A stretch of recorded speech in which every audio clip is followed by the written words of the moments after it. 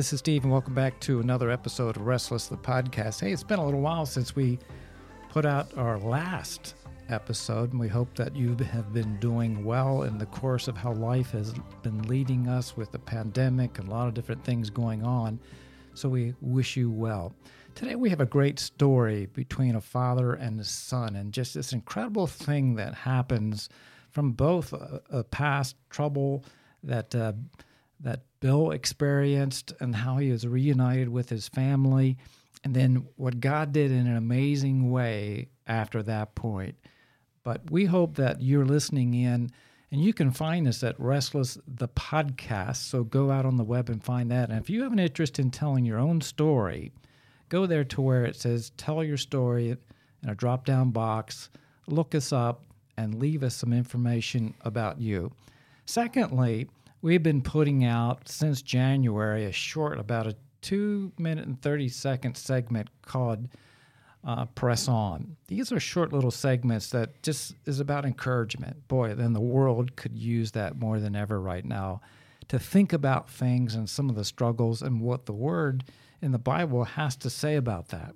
And we hope that you can tune in and listen to some. They're only 2 minutes and 30 seconds, and you can listen to them in your car or wherever you go as kind of a bit of a shot in the arm. So tonight I'd like to introduce to you Bill and William, a father and son combination who's just had an incredible journey, as I had mentioned earlier, Luke, that I just find tender. And some respects, there's little bits in there that I relate to as well. But what's happened is just is a miracle. And I think it's just cool that we all hear this. So I want to welcome Bill and William to the show tonight.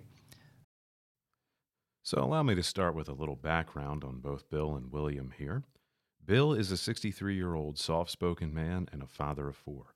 He is an accomplished auto and race car mechanic, and he is very gifted in construction and is a very talented craftsman. His heart and sensitivity to broken relationships is very special in that it pains him when things are not right. There were few things that he could not fix, except for his family. William, as a freshman in high school, was trying to find his way in life with a broken family. Who knew how things might end up for him?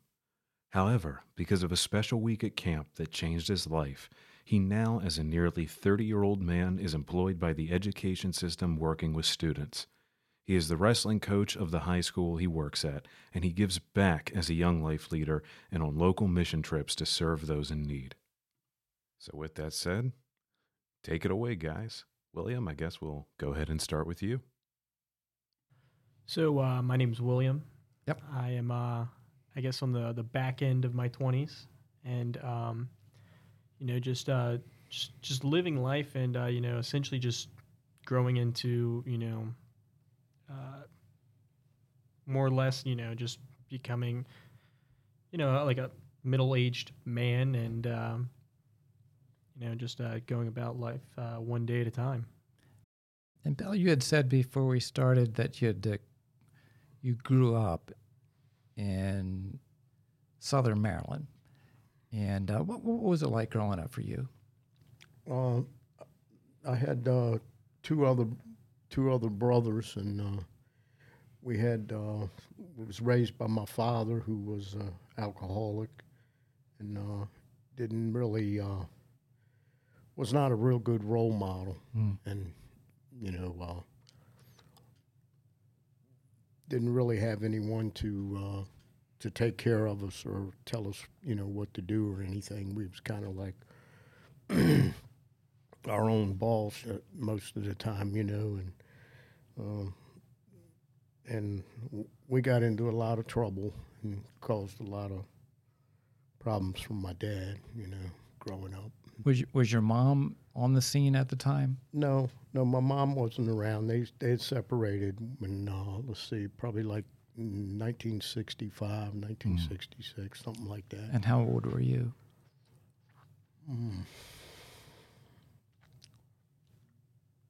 I think I was 7 years old.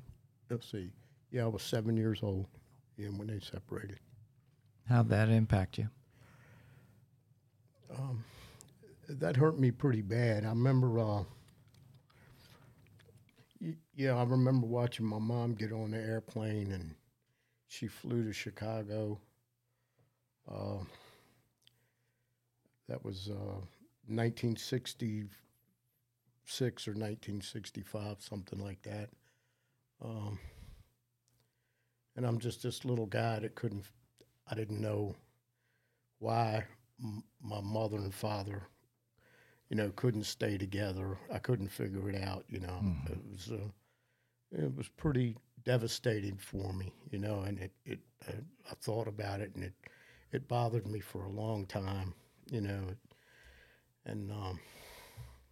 it was just bad for me.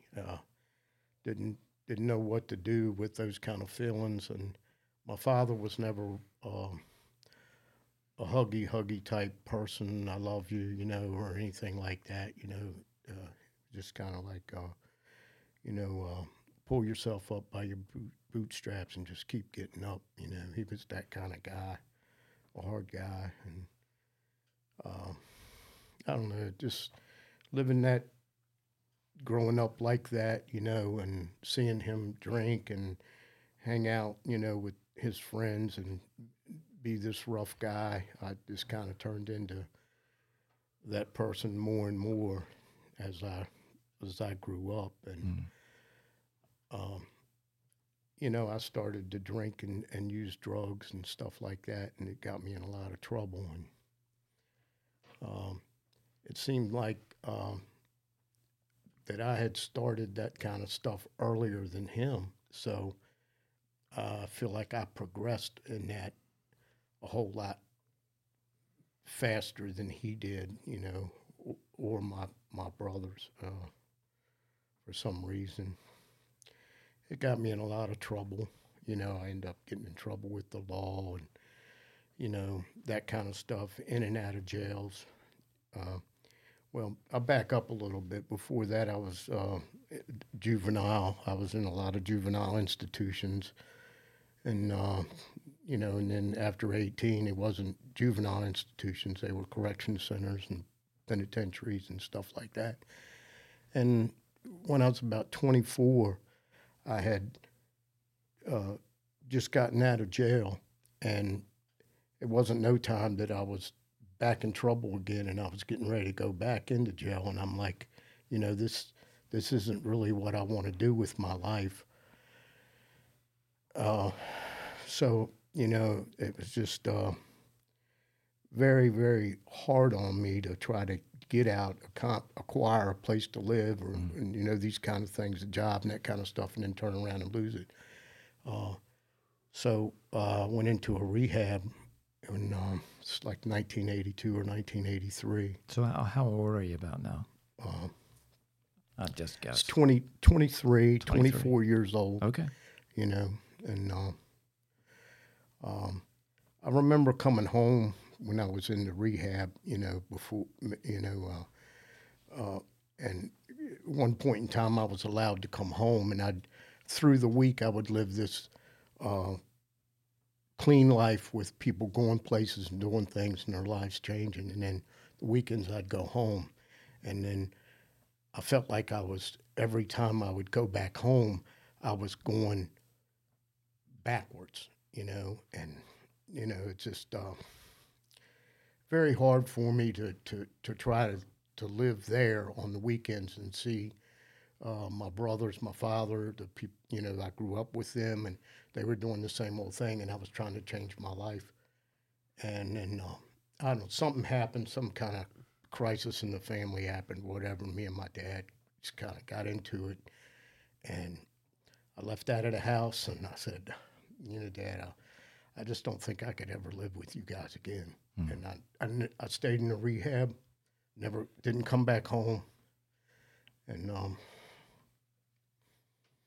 haven't got my own place after that, and continued to seek out my sobriety and stay clean. So now you're in still your 20s, 23, 24. Right. And so you're out. You kind of make the decision. You just really can't live at home anymore in that regards. And so what happens next? I I got a job as a painter, and uh, when I was in Alcoholic Anonymous, I ran into someone I knew, and he asked me, what I was doing for a living, and told him where I was, staying and stuff like that. Mm-hmm. And at this point in time, I didn't have no driver's license or car or nothing, so he started coming over and picking me up from the halfway house, and then giving me rides. So I ended up getting a job with him, and this guy turned out to be my sponsor, Mm-hmm. and he helped me along a lot, for a sponsor is someone that can help you along in the program, and you can they'll share their experiences, what they went through in their early sobriety to help you along. So when you talk about painter, what kind of painter? House painter. House painter. Okay. Yeah. Yeah. Yeah. And how many years did you do that? I did that for 2 years.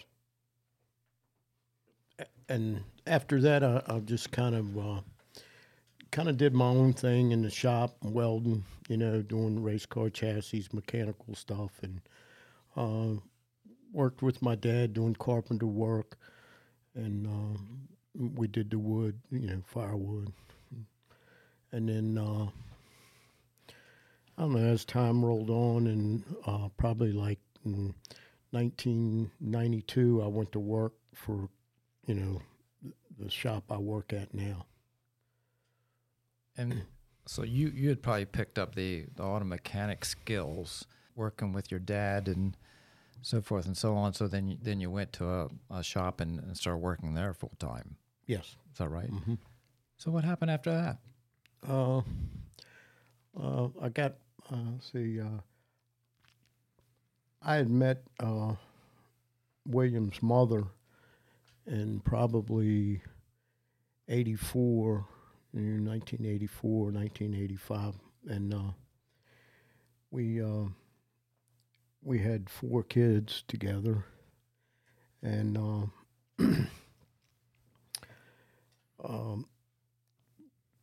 we didn't get married until probably it was about 1998, and then we moved up this way, and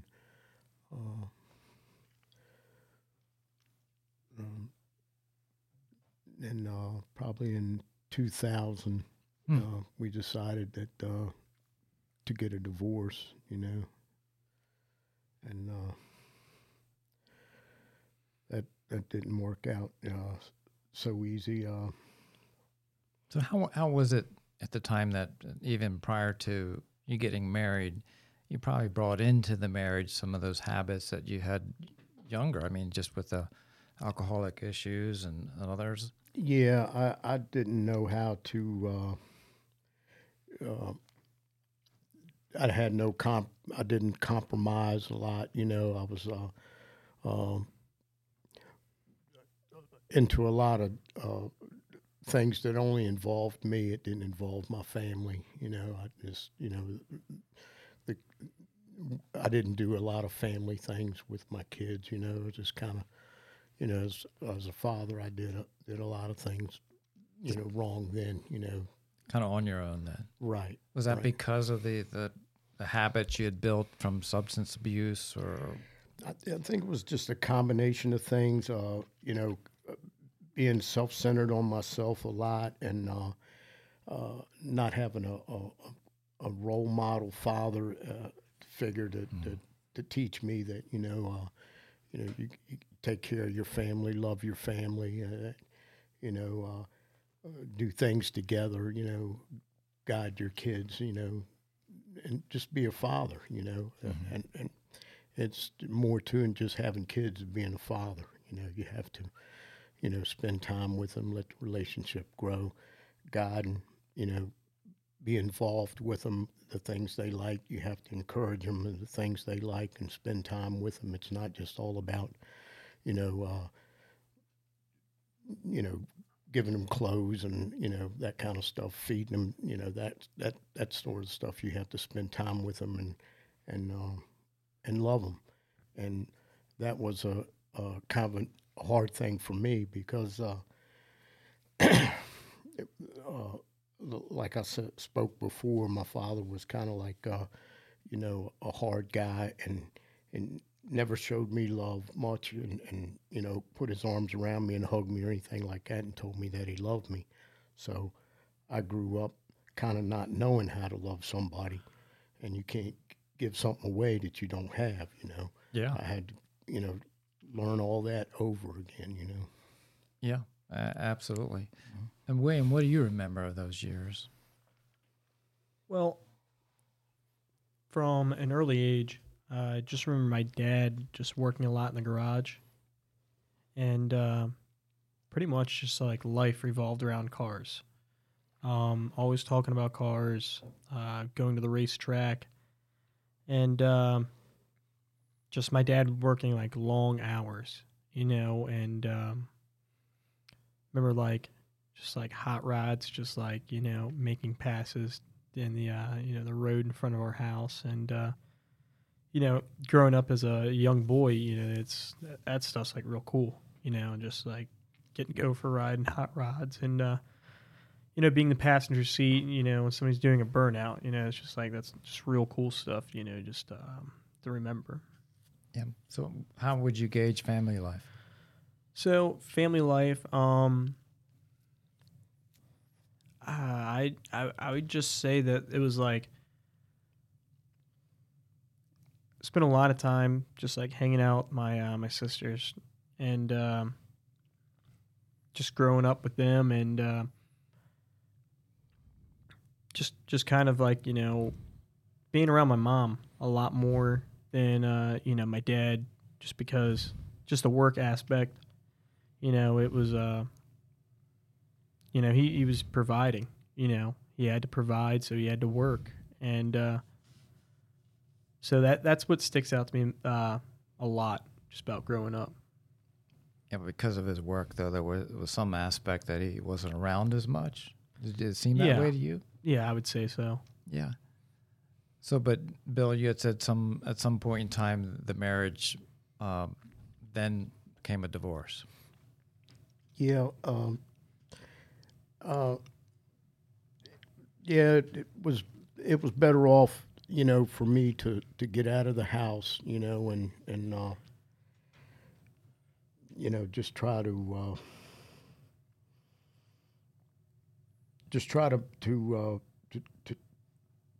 to make a life, better for everyone around me and her, the kids, and if we wasn't, getting along and starting to show, in front of the kids, and nobody, I mean, I seen that as a kid, my mother and father fighting and stuff like that, and it was just better off that I move on, just get out of the picture. And there was a lot of things going on, back and forth with the courts and stuff like that, and I wasn't really supposed, to be around the house. So,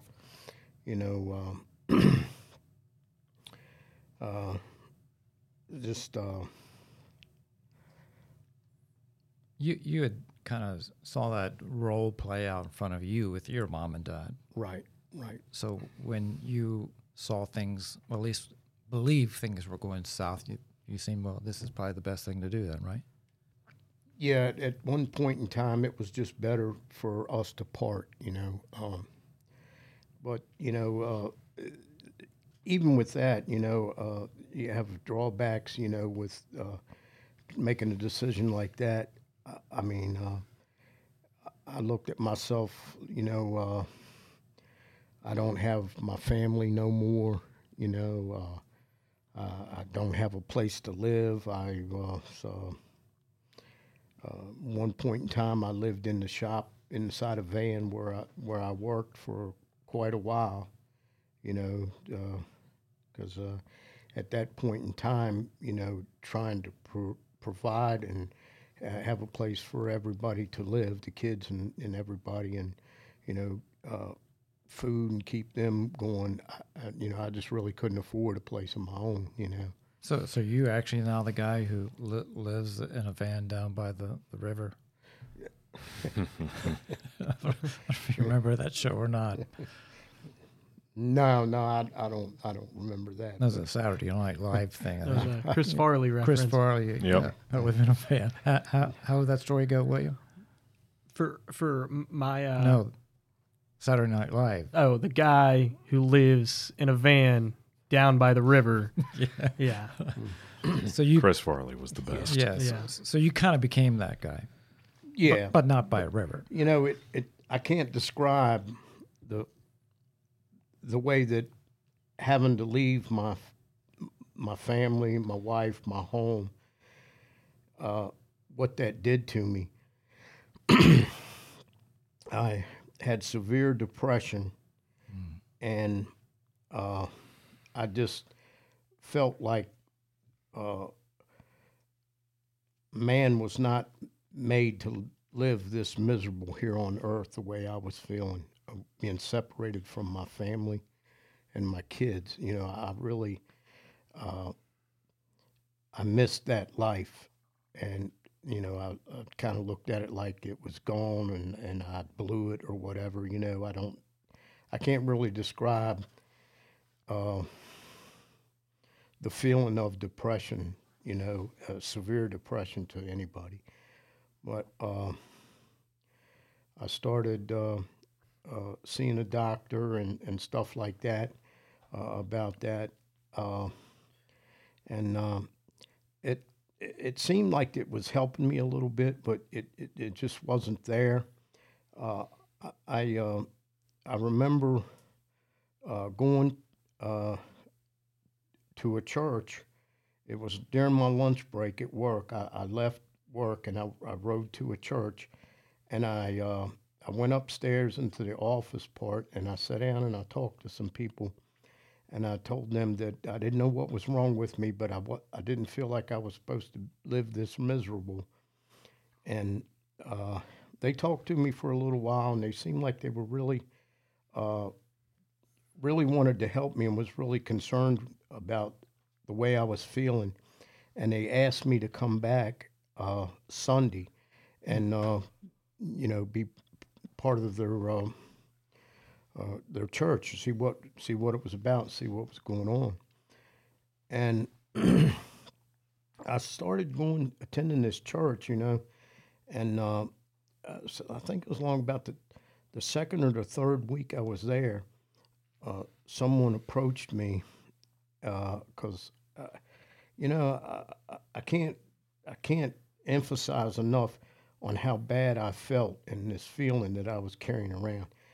And I went to the altar, and I was at the altar and praying, that something would happen with my life and my life would change. And then when it was over, I was walking out the door, and a guy came up from behind me and tapped me on the shoulder, and he said, "Brother, have you got a minute?" And I said, well, yeah, I do have a minute. He says, well, my name's so-and-so, and he said, I'm a brother here in this church, and if you have time, I'd like to go up here to the prayer stop and just talk to you. And me and that guy sat there and talked for probably 2 hours. And, I gave my life to the Lord inside that prayer stop. And I just kept going to church, and things just seemed to start getting better and easier for me, and I just went to that church and continued to have a relationship with my friend. All right, Bill. Bill, you said something that interested me. You said after that point, things started to get easier. What do you mean by easier? Do you mean that, like, the clouds just opened up and suddenly life's hardships started just beginning to vanish, or rather that how you felt and how you approached all the difficulties and everyday sufferings of life just was different? Well,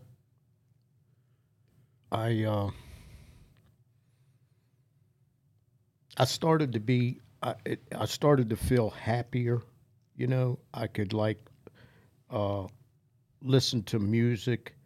My life wasn't so much as one big constant worry. I felt like something had been lifted off of me. So as the maybe state of your mind began to change. Yeah, like I didn't have all this pressure on my mind. You know, I wasn't constantly worrying. I felt a little bit at ease. You know, and this was probably maybe 2004 by now. You know, something like that. And then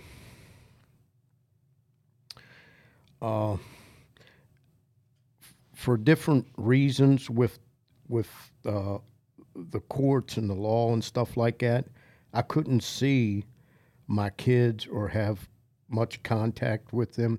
The only thing we were really allowed to do was have therapy together. Was there any chance of reconciliation at all in this? I didn't see any. Okay.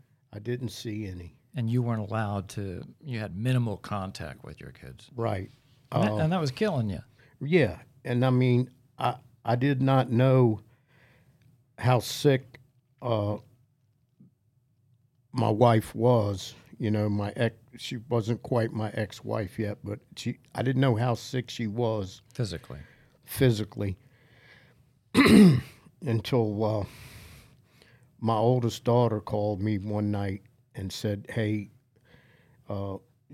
Dad, this is what's going on, and Mom's very sick. They're going to take her off life support tomorrow."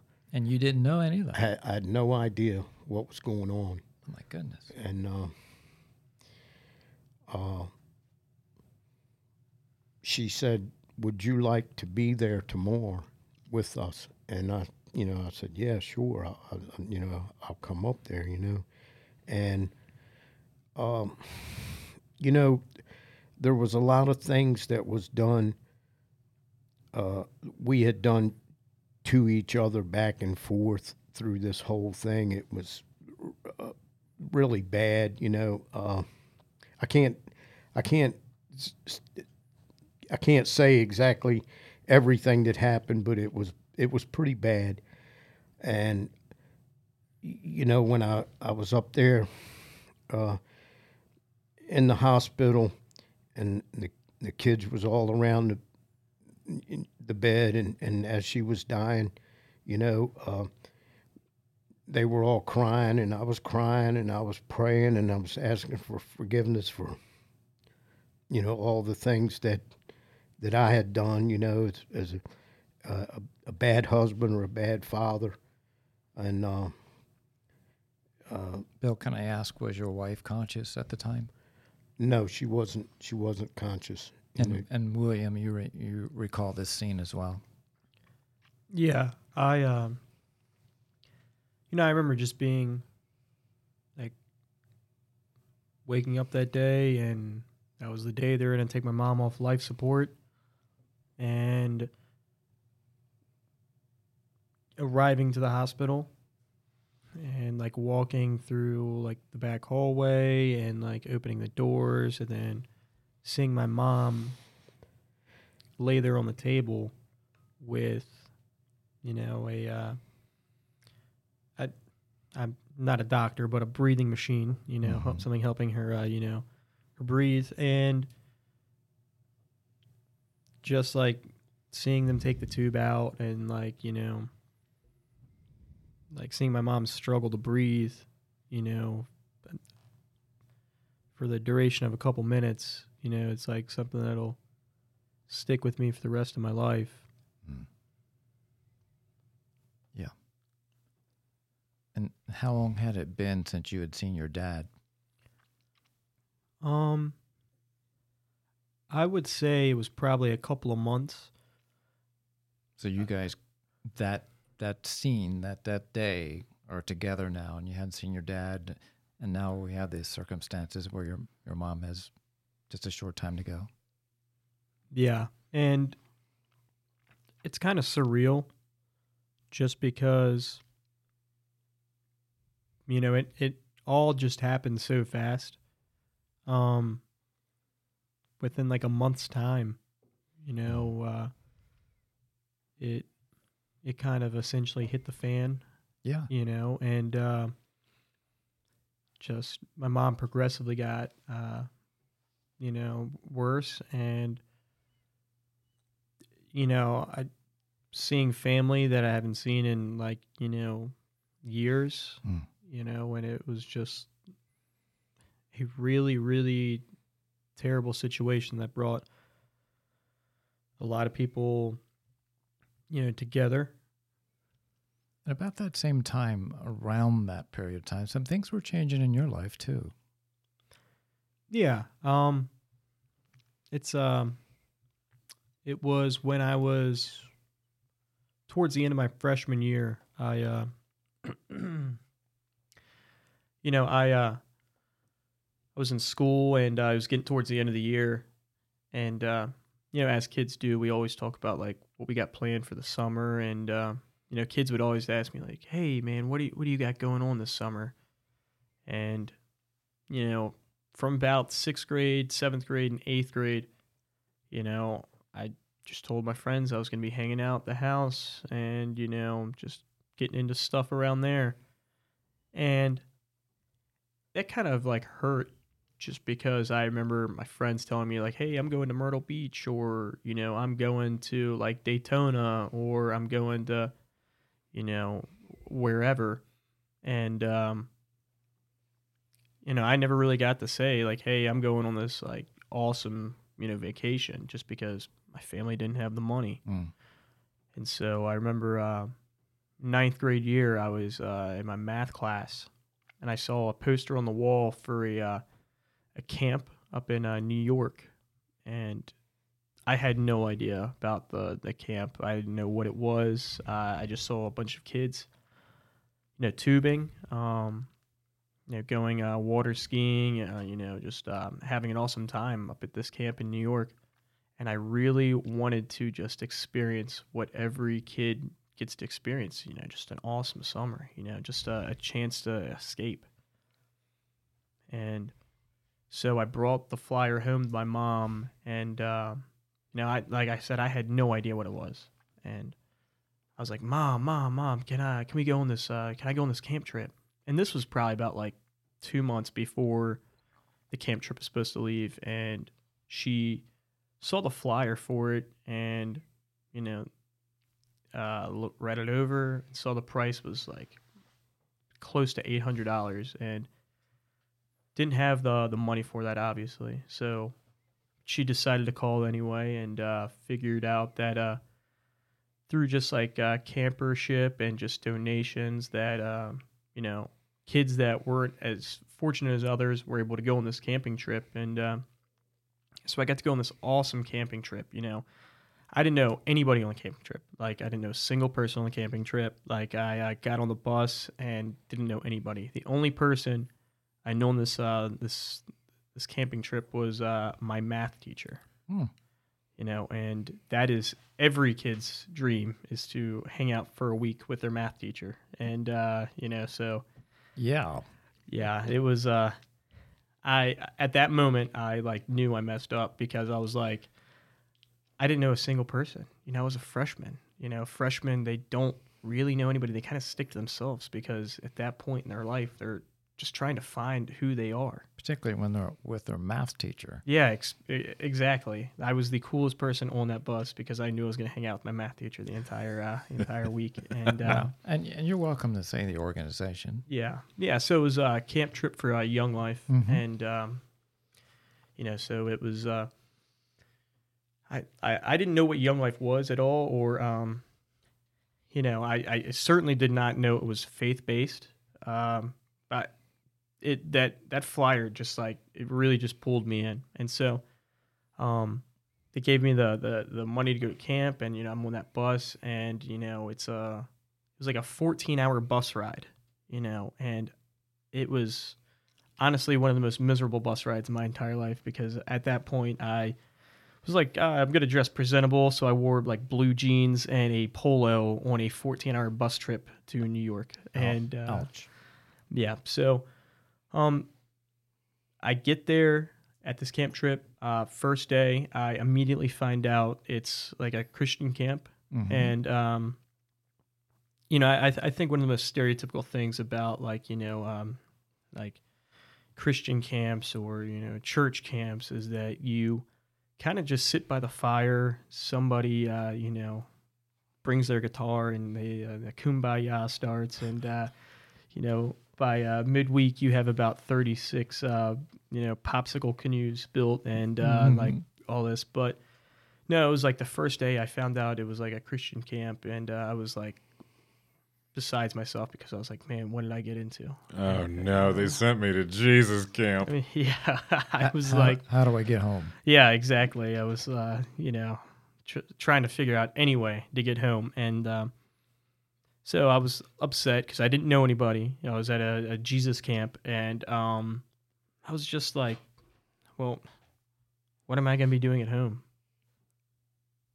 So, I was like, all right, I'm just going to, see how this goes. And I didn't really have a great relationship with my math teacher. Like I was a real delinquent, like I would say. Who A derelict. yeah, who has a good relationship Yeah. with their math teacher? It- I never did. Yeah. And so, first day I'm like just being dramatic because I don't want to be there. Second day I'm being dramatic because I don't want to be there. And, I'm trying to honestly make this the worst time of my entire life. And the third day I was like, man, this is actually really fun. Like, this is amazing. But you weren't letting that out just yet. No, not of yet. course, no. Not yet. You also had to go through the part where it went from bad to worse after you met me. Yeah, that's true. That's true. And but so this camp is third day. I'm just completely blown away, and I honestly think what really just had an impact on me was not necessarily the camp. It was just the people who I was surrounded with. The Young Life leaders were just awesome in the sense that they did not know me. I never went to anything Young Life before this, and they basically just wanted to show me the best week of my life. And my math teacher did an awesome job of just essentially putting up this 14-year-old brat, and just trying to meet him where he was at, and just show this kid an awesome week. And so make a long story short, we get to kind of the end of the week, and they give everybody an opportunity to accept the Lord. And I heard the gospel throughout this week. And I went to church a little bit when I was younger. My dad touched on this. He was going to a church in Montgomery County, and we lived a little ways away from that, but we would essentially take the trip down there so my mom could essentially show up to the church in front of my dad, and my dad wasn't able to talk to us or see us, but she was kind of using it as an opportunity, to kind of like rub it in his face. And being a young kid, you don't really see that, like you're essentially just being kind of like a pawn. And so church in my eyes was basically just like, you just did it because you were told to. There was an ulterior motive, and I never really heard about Jesus the entire time when I was at this church we were going to. But when I was at this Young Life camp, like I completely heard like a different message.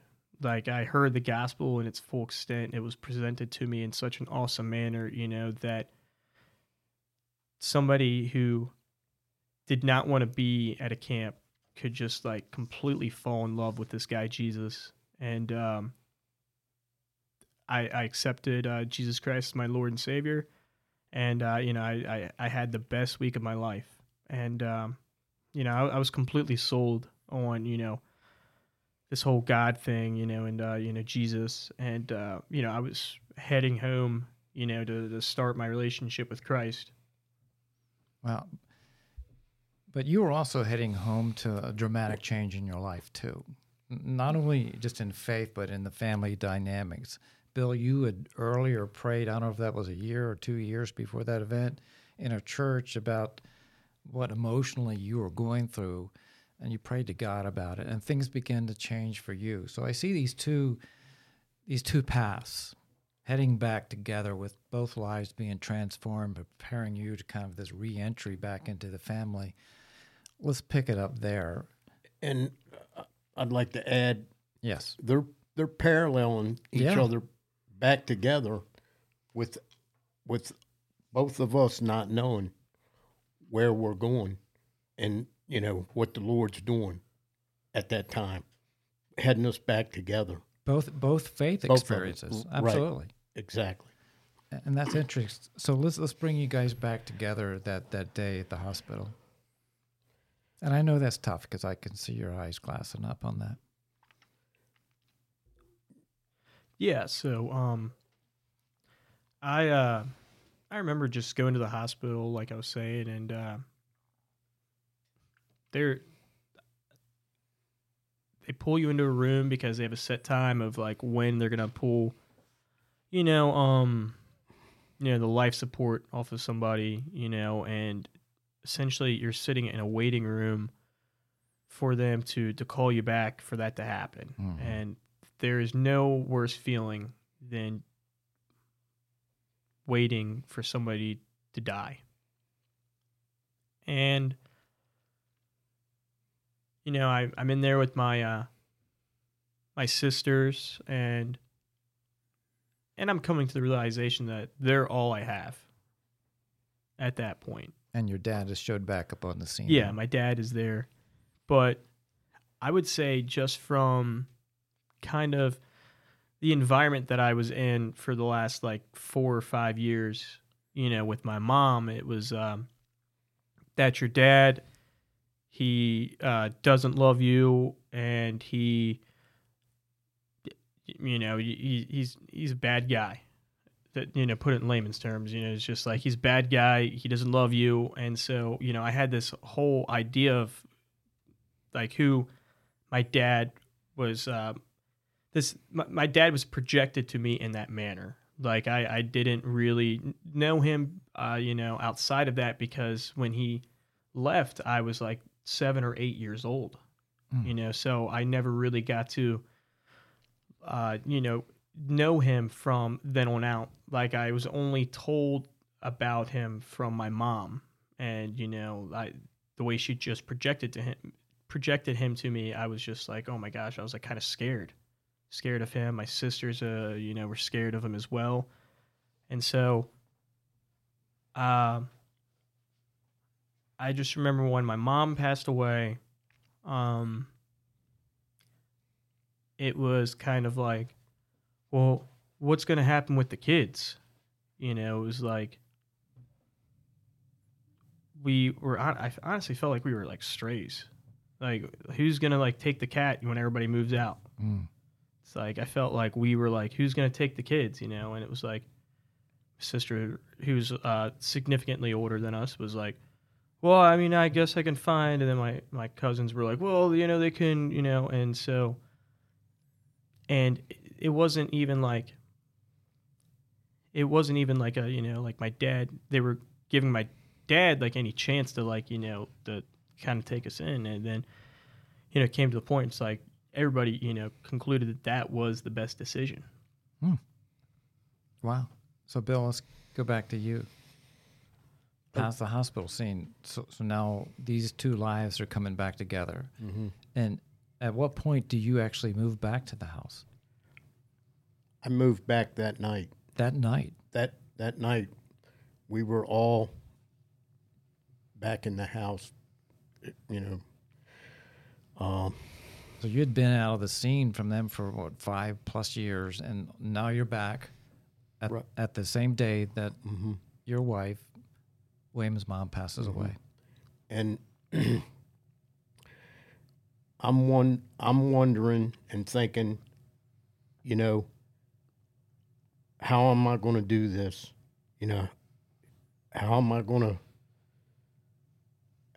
to love these kids, be father, chief cook, bottle washer, Yep. you know, and do it all, you know, at the same, you know, how am I going to do this, you know?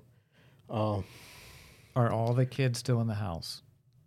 My oldest one she's married at this time. So she's out. She had got married during, you know, that time of separation. So it's Lisa, Billy, and Tony, Wow. and myself. And How did y'all get reintroduced to each other again? I mean, obviously you had this preconceived notion that this bad guy's taken over. William. Yeah. So I remember, you know, my dad moved in that night, and it's kind of just like, well, is it okay if I like him? Like, I don't know, because, you know, I spent the last 5 years hearing how bad he was, and, you know, it's like, oh man, like this isn't normal. Like this isn't what we're used to. Yeah. So how's the story go then? It turned out a whole lot different than anyone would have imagined, didn't it? yeah, it's like this great big mountain was in front of me, Mm. and now it's gone, you know. And you know, I can't say everything was all peaches and cream and nice. You know, there were ups and downs. You know, we all had to give a little bit. We all had to change a little bit. But somehow, you know, we went the right direction. You know, I think I'm learning how to love, you know, and the kids are seeing that I'm not this bad guy that I'd been, you know, they had been told about, you know, or, you know, they said I was. You know, I'm a father, and I want love, and I want to give love, you know, and I'm learning that, you know, you can't get, you know, you can't run your household like you're a sergeant. You know, you have to be a father. You know, and it's, you know,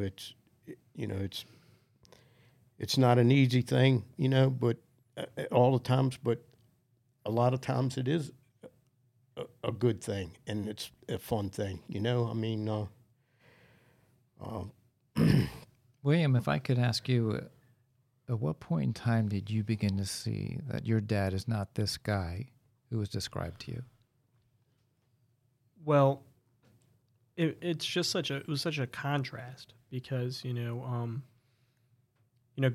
growing up, you know, before my parents got married, my dad kind of essentially just wanted to do what he wanted to do, and, you know, it was, if we were going to do something fun, it was something that he essentially wanted to do that was fun. Or, you know, like it was like, hey, we're gonna spend family time at like the racetrack, or like, hey, we're gonna, you know, spend family time at, you know, going to like a NASCAR track. And don't get me wrong, like we love that stuff, but when he got older, you know, when we got older, it was my dad really made an effort to do things that were important to us.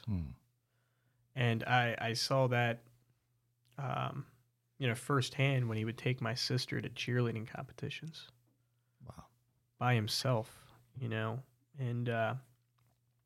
it's hard enough to get like parents to do anything, in this this world today where they're super busy with work, and even if it's things that are like maybe like going to their son or daughter's basketball game, but it's like you're like a single parent wants to go to his daughter's cheerleading competition, and sit by himself in the stands and cheer her on. It's just like there's a significant difference. Like something has changed in his life. Yeah. To go from watching NASCAR to watching cheerleading. Yeah. Yeah, unheard absolutely. of. Yeah, absolutely. That's great. So this story is just turning out a whole lot different than one would anticipate.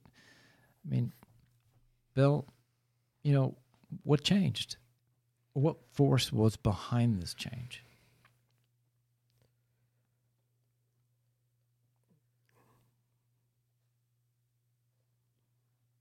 I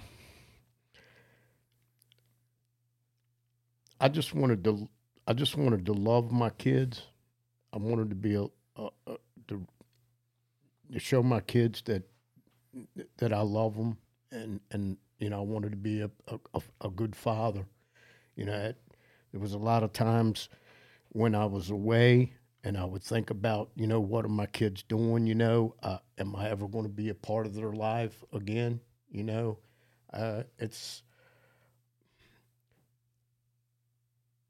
It was a miserable feeling without my kids around, and I didn't know if I was ever going to get to be part of their life again. And it was like sometimes that saying, you don't want to drink the water until the well runs dry. It's just like I was having a very, very hard time just trying to live and not be a part of my kids' lives. Yeah. And I wanted, that chance to come back to where I can be part of their lives and watch them grow, and and have a chance to love them. It's I don't know. I remember me and Billy talking one time, and I was driving down to Montgomery County to go to church, and he was going north to go to church, and he said, "Dad, why don't you come to my church one day, and try it?" And so I did that, and I liked his church, and we started going to church together. And then it wasn't long after that, the whole family started going to church as a family, and I think, the Lord has touched every one of our lives in our family now.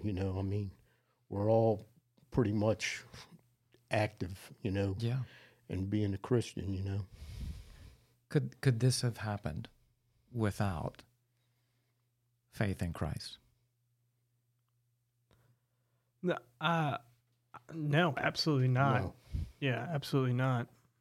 Hmm. And I say that just because it's just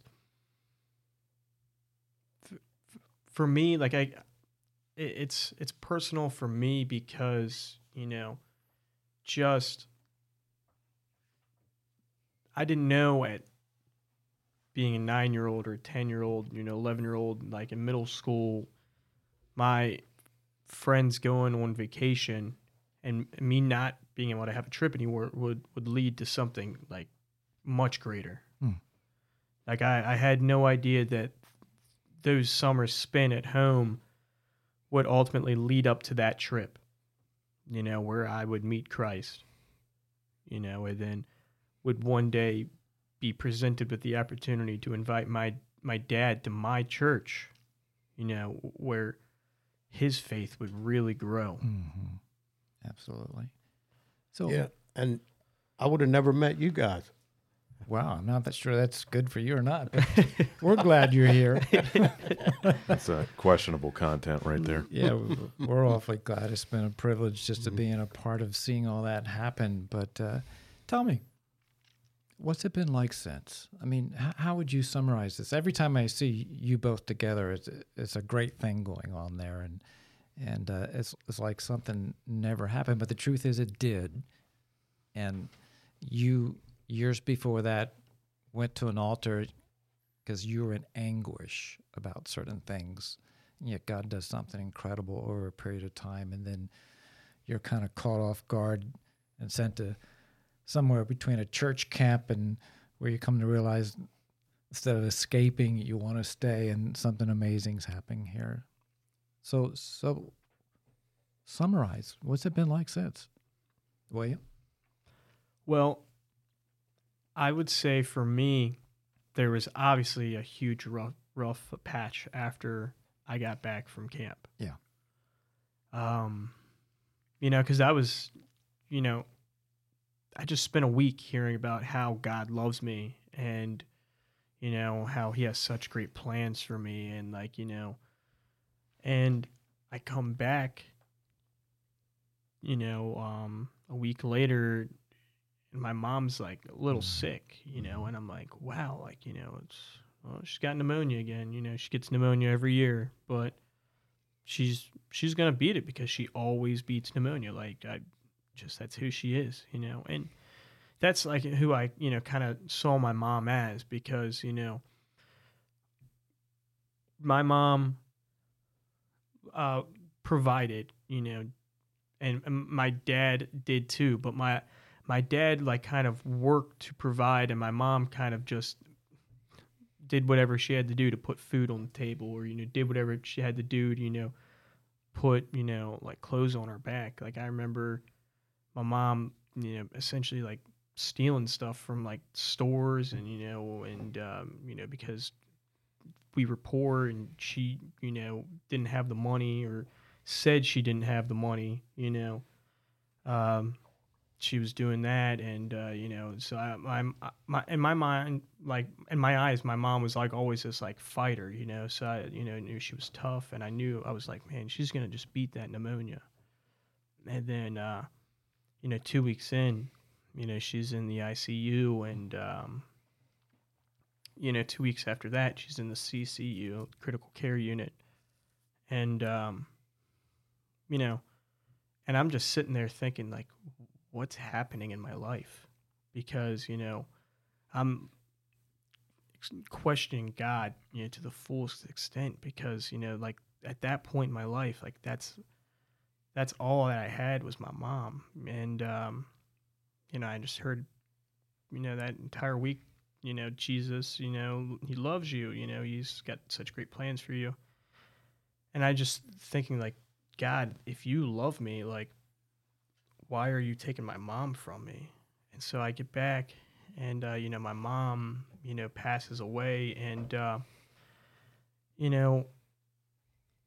and I'm just kind of thrust in this relationship with my dad, and and so that first year was extremely tough for me, but in that year, I really developed an awesome relationship with my dad, because for me, I spent those 5 years hearing about how bad he was, and that year, from when I was 15 to 16, I saw complete transformation in my dad, because he wasn't somebody that was just working all the time, and working on his race car. Essentially, he didn't ever work out in the garage on his stuff, his race cars or anything like that. He, was showing up to our sporting events, and he was, taking my sister to cheerleading competitions, or he was taking us to Hershey Park. I remember my dad taking my sister to the Jonas Brothers concert. Really? 3 hours away in Hershey, Pennsylvania. And I thought, man, that guy deserves Father of the Year award. And Especially for Jonas Brothers. yeah, We're going to get sued for that one. yeah. Year 3000 isn't a bad song, but that's just my Wow. my thing.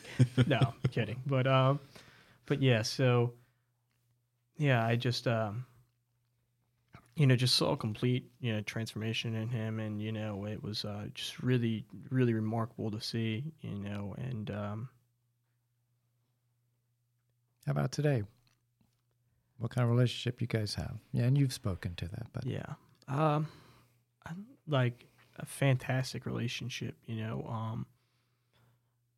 I would even say, like once I graduated high school, I really just didn't have any plans like for my life, and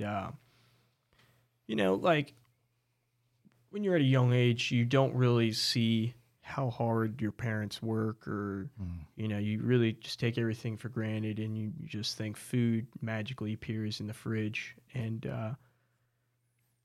it's not until you get a little bit older, when you get hit with the reality of life, that like you gotta, if you want something, you gotta work for it, and I spent 2 years after high school just working with my dad, and I then I got the urge to go to college, and I couldn't afford it, and so I watched my dad work super hard to essentially put me through college the first year, and that like seeing him work that hard really just really just influenced me to go after the things that I want in life. And so I never really had anybody growing up till I was maybe like 14. I didn't, or 14 or 15. I didn't have a role model. Like I had nobody to look up to. And then when my dad gets into my life, I have something that really has just set like an awesome work ethic in my life. And I look back at him going to the Jonas Brothers concert, him going to these cheerleading competitions, just to really set that example in my life of what it means to be a great father, what it means to honor your family. There's no better way to honor the people you love better than with your time. Amen. Amen. The obvious question here, Bill, is how was that Jonas Brothers concert? You don't remember. I do you? honestly don't remember. Some remember things you the- try to block out in life. I remember the drive. Yeah. You remember the drive? The drive. And- Yes, I do. Kinda Billy, or William, what you said about time is, you can, any other resource almost, you can make money, you can stockpile other things, you can gather up almost any resource, whether it was something as rich as gold or as simple as food, but there is no making back time. Yeah. And for that to be given first and foremost, that really is the best gift, isn't it? Yeah, absolutely. Like, we really are just here today, gone tomorrow. And, one of the things that I love to share with people, especially younger people, is that there's two important days in our life. There's the day we're born, and there's the day we die. And it's essentially what you do in between those two dates that really define you as a person, Amen. Bill, what are you thinking? As he was saying that, I was thinking about it's your dash in between your birth date and your die date, the dash in between, what you do with it. Wow. And I mean, from where I sit, it looks like you've taken something that was headed in a trajectory that wasn't good, and you've made something, and through the power of faith, through the power of Christ, a miracle has turned out in many respects. And so let me ask you this. We ask everybody the same thing for the most part is, what do you tell others who may be listening right now and say, boy, that sounds a lot like my story, but it's not going that well, what do you say to them? I mean, what's your hope? What's your word of hope? Ask the Lord what they want. Whatever they want, ask the Lord.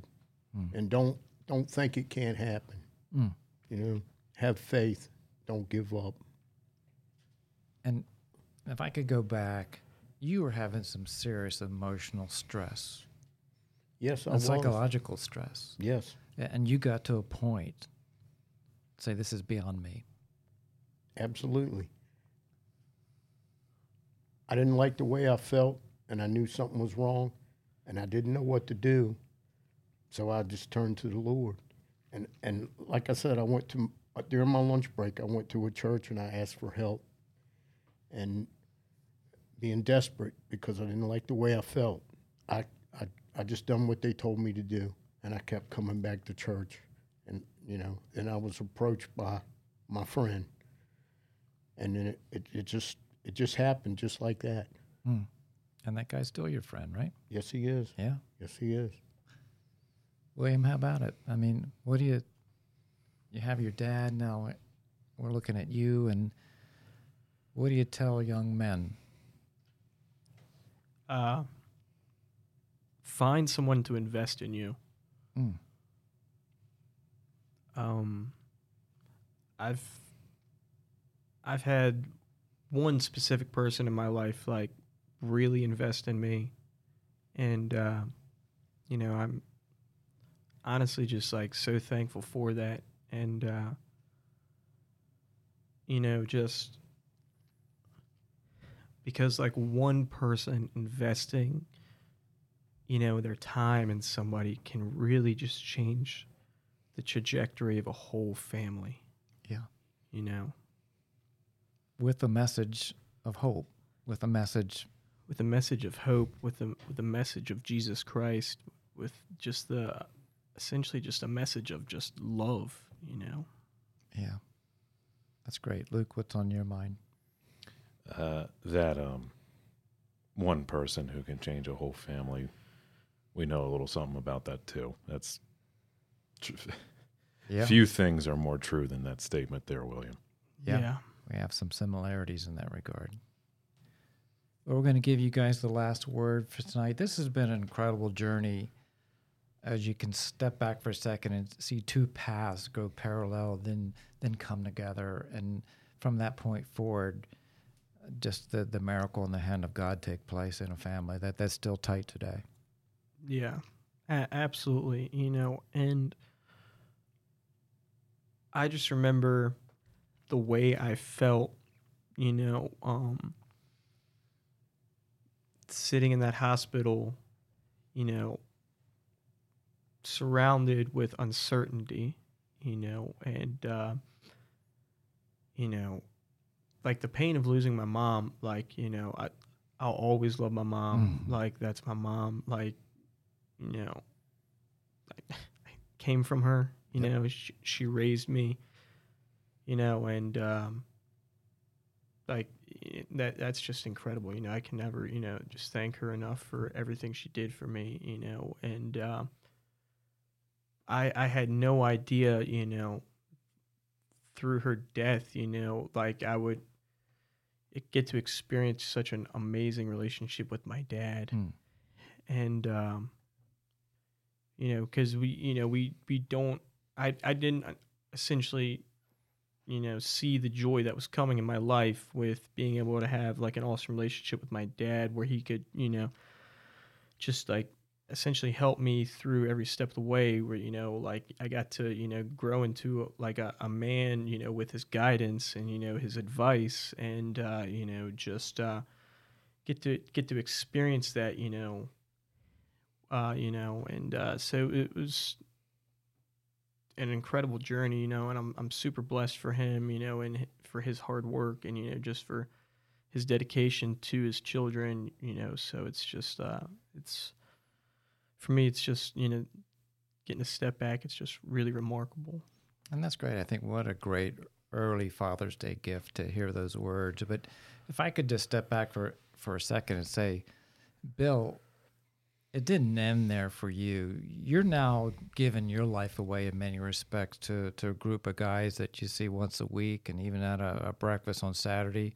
And there are times that you're helping them walk through difficult times by sharing your own life. And I think that's incredible. Just that quiet advice that just really moves men along who desperately still need to hear truth today, right? Right. Yeah. Iron sharpening iron. I learned from those guys just as well, Steve. Amen. I see what they go through. They share their experience, their strength, their hope, their love. I learned from them just as well. And you haven't quit. You've taken what's been given you and you're giving back, and that's such a great thing to see. And you, William, it was an organization that you were kind of lured into by your math teacher, who now, as a young man, you're doing what he did. Yeah, and just the example that he put forth in my life, is something that means so much to me, and I wanted to take that opportunity that when he invested in me, and just seeing, the like the ripple effect of that, about how one person can change the trajectory of like an entire family, like I wanted to be a part of that, and not in a selfish way. Like I didn't want to like impact their lives, just to sit back and say that, I did that, like just because of like the change in my life that I got through that, like the happiness, the joy of the, getting to know Christ, like, that's like leading people to, a relationship with Christ is, just something that, I want to do with my life just because of the impact that, it's had on me. Just one person investing their time, on another person, just changed like, changed eternity for somebody else, and then that person, taking an opportunity to invest their time, like the ripple effect is just like, it's incredible, and that's what it essentially just boils down to, just laying down your life, for somebody else. Amen.